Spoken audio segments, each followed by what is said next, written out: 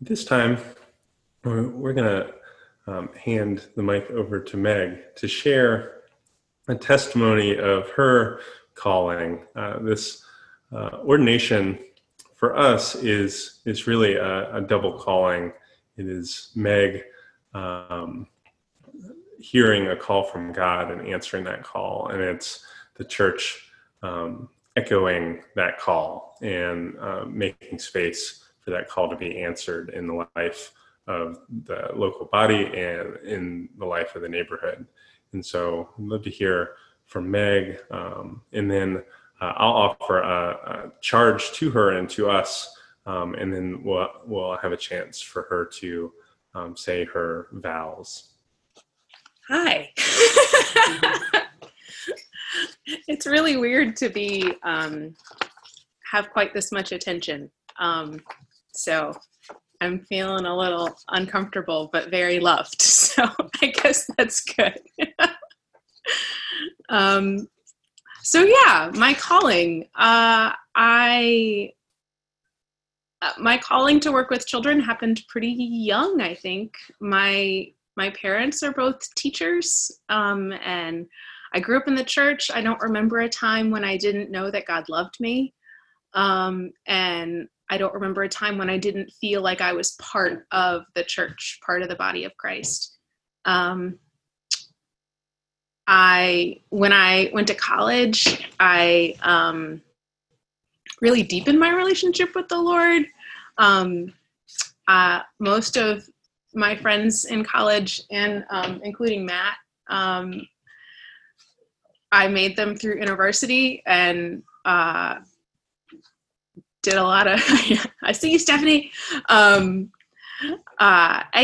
just really learned to have a relationship with God that was even more personal. So it was in that time that I felt a real specific call to work with children. And everything I've done since then, whether it's been as a camp counselor or an elementary school teacher, a mom, anything I've done has really been part of that calling. And I've always felt really strongly that that no matter what venue I was working with children in, that it was my primary job to make sure that the kids in my care knew that they were loved and that they were valuable. And it didn't matter if it was public school or, Sunday school, that was the goal. Yeah, I loved teaching. I loved being a teacher. I ended up taking time off when James was born, and I had the opportunity to help plant Oak Church. And I offered to help get the children's program established. And I approached it very much like a teacher because that's my training. And I love teaching. And so I tried to establish like goals and objectives, and I vetted, oh gosh, I don't even want to know how many curricula I read and evaluated, and it led to a lot of real deep thought and prayer and study about what I thought the goals of children's ministry should be, and like, why are we doing this? Is this just to keep the kids entertained during the service? What are we trying to accomplish? And I deepened my belief that children are important and that I want kids in my care to know that they're loved and valued by God. But I also realized that children are to be our teachers, and that, Jesus wants us to pay attention to children and to be childlike in the way that we enter the kingdom, and that there are things inherent to kids and the way kids are that are to be instructive to us as adults. And I'm going to say this in kind of a godly play way, but when I realized this and I realized how important it is to listen to children and to really see children, I was so excited that I couldn't keep it to myself and I had to tell people. And so whether that was preaching a sermon or in training for volunteers, or however I could communicate it, I tried to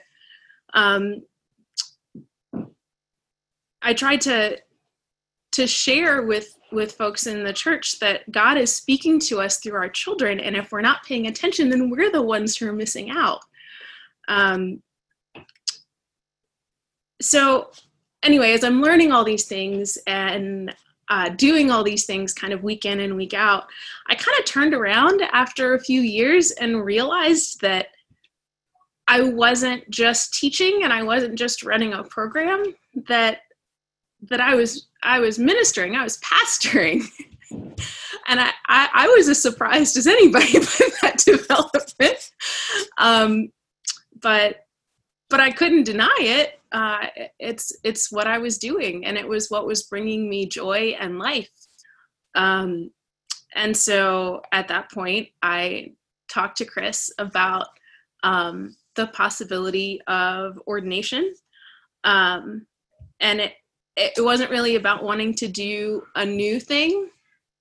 It was about making sure, it was about, sort of affirming and confirming the things that I had already been doing, and making sure I had all the tools that I needed to do it well.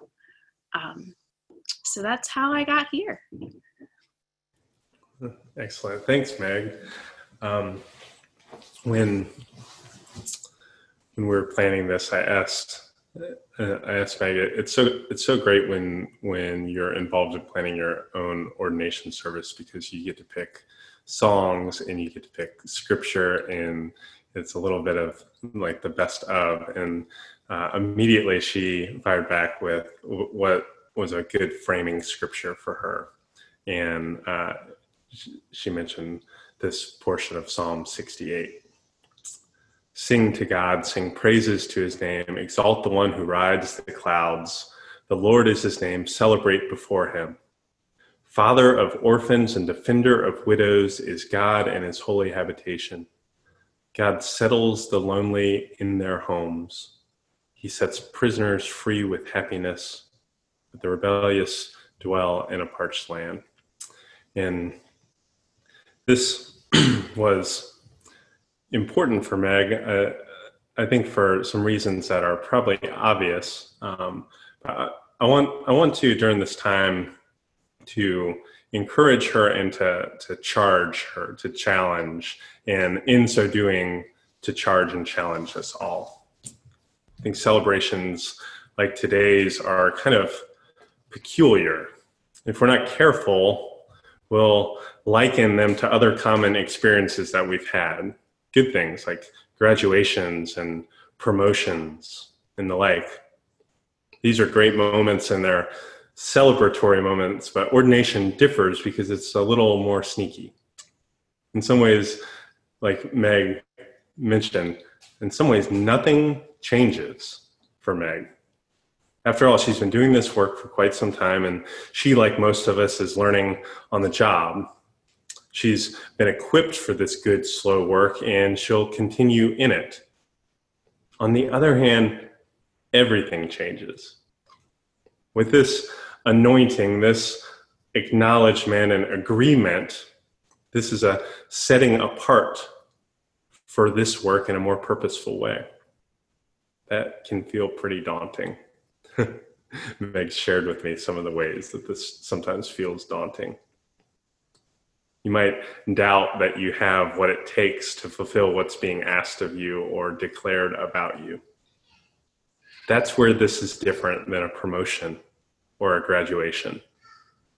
Your ordination isn't an achievement for all the work and thought and prayer that you've been putting into this. It is a blessing upon you. Your ordination is an achievement. It is a blessing upon you. And it is for you a participation in that blessing so that you will continue in that work and bless many. This is, after all, the story of God's people.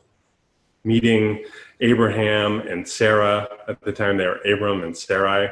They were aged, childless wanderers, and God chose them, not because of anything they'd done, and maybe even a little bit in spite of some of their characteristics. And he chose them to bless in order to be a blessing.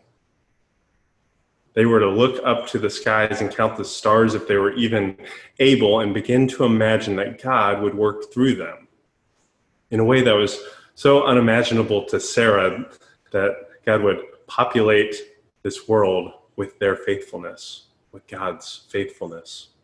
So when you're feeling daunted, by all means, pull a Sarah, break out that patented Meg Hoffman laugh. After all, didn't you name one of your kids' middle names? Isn't it Isaac? So you have warrant to laugh it off, right? But in this calling, you are not just being acted upon by God. You work with God. That invites you into this co-labor, often in fear and in trembling. You're making vows that you only have half a clue what they might mean right now or what they might cost you. And this is why ordination is something more closely akin with baptism or marriage. In a moment, you'll pledge to a number of vows. You'll say, I will, with God's help. That's all any of us can ask. That when God calls, we'll have the wherewithal, we'll have the ears to hear, and the voice which might say, even shakily, here I am. I will, with God's help. Like baptism, you'll seize your vocation, bathed in grace, and initiated into a new life where God is present, and we might be able to grow into a more consistent and faithful presence to God and to our neighbors, which might bear some family resemblance. Like marriage, you are being called to bring all of yourself into this relationship, not your best self, not a self that doesn't exist, but all of your past and current self into relationship with God and neighbor in a tangible and specific way. This is not the realm of thoughts and ideas. This is the realm of dishes and diapers and considering the other, and of planning ahead, and of asking for and offering forgiveness. Ordination works in the same mysterious realm of biting off more than we can chew and being met and being gifted all along the way.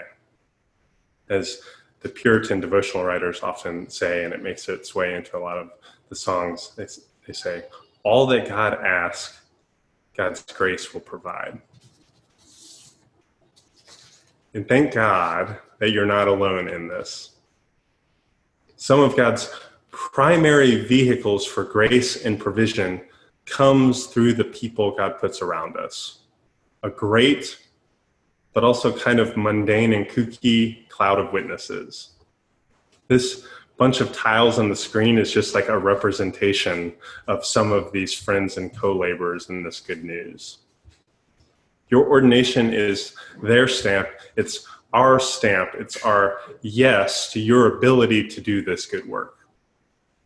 And it is our yes that we want a front row seat for all the twists and turns, all of the joys and sorrows along the way. It's for this reason your ordination sets you apart in your gifting, but it never sets you apart from a gifted community. When the resurrected Jesus ascended to be with God the Father in victory, he leaves his disciples, in Ephesians 4 says he lavished his gifts, not things, but people, for the church to be united and mature and full. Apostles and prophets and evangelists and shepherds and teachers, a panoply of giftings and personalities and passions and roles. It's hard to imagine that with this sort of variety of callings, that anyone is called to be a bystander or a spectator. Church, being and building up the body of Christ for the sake of the world, is then it's a team sport. It's a It's a family exercise. So in your ministry to and with families, you won't be alone. And you will be calling on others to help and serve and grow and give in ways that you can and in ways that we can't even imagine or anticipate. Meg, your ordination is an invitation and a renewal for all of us into ministry. We join with and we follow you as you follow Jesus. And we do that in as many different ways as there are different people. Because God values and delights in that sort of diversity and is so utterly creative that we're always just trying to catch up with what is and what might be. Always examining the unwasted pieces of our past and present. Always opening ourselves up and looking around for gifts and needs and challenges and opportunities for hope, healing, and hospitality. As Frederick Buechner has said, the place God calls you is the place where your deep gladness and the world's deep hunger meet. For you, this deep gladness has always had to do with teaching and kids. When Oak Church began, so did your imagination for how to build a beautiful worshiping community centered around kids and families. So many of us have benefited, not just parents, but certainly parents, not just kids, but certainly kids, from your vision and skill and attention.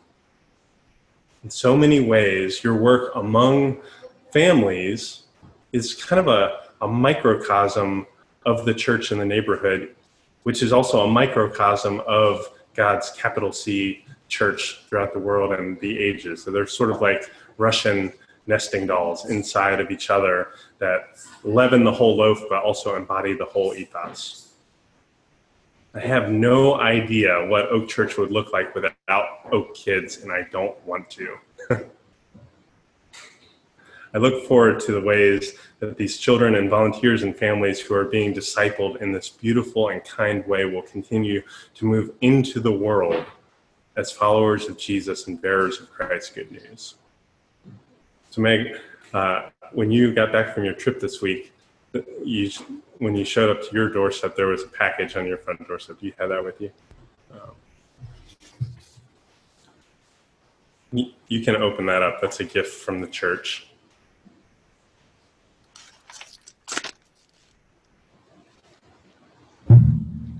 That is perfect. Here, Oh. so that y'all can see. To mark this day and this moment in your ministry life and in Oak Church's life, Oak Church is gifting you this icon from an artist named Kelly Lattimore from St. Louis. It's called Our Lady of the Journey. It features Mary and Jesus depicted as an African mother and child on their journey to bring home potable drinking water. It reminded me of you, kind of for two reasons. First, for you and Matt's love of and concern for the people of Africa that goes back longer than I've known you, even to your college days. And also that her journey is to provide and to bring living water to her family and her village, but also to all who are thirsty as she bears Christ. This icon reminds me of Psalm 68, that God fathers the fatherless and defends the widows. It's a vision in line with Ruth's bold statement to her mother-in-law, Naomi, where you go, I will go. Where you stay, I stay. Your people will be my people. Your God will be my God. I think in that psalm, God in his holy dwelling might be looking forward to the Revelation scene that we sung with Jeff earlier. This is from Revelation 21. I saw a new heaven and a new earth, for the former heaven and the former earth had passed away, and the sea was no more. I saw a holy city, New Jerusalem, coming down out of the heaven from God, made ready as a bride, beautifully dressed for her husband. I heard a loud voice from the throne say, "Look, God's dwelling is here with humankind. He will dwell with them, and they will be his people. God himself will be with them as their God. He'll wipe away every tear from their eyes. Death will be no more. There will be no mourning, crying, or pain anymore, for the former things have passed away. Then the one seated on the throne said, "Look, I'm making all things new." During this time of disorientation and isolation for so many, God's ability and desire to set the lonely in families is at its most needed, and when it happens, it feels like it's at its most miraculous. Thanks for leading out of that desire and that calling and that vision. May God bless you and continue to equip you. By God's grace, give you everything you need, more than you need for this good, slow work in God's family. Amen.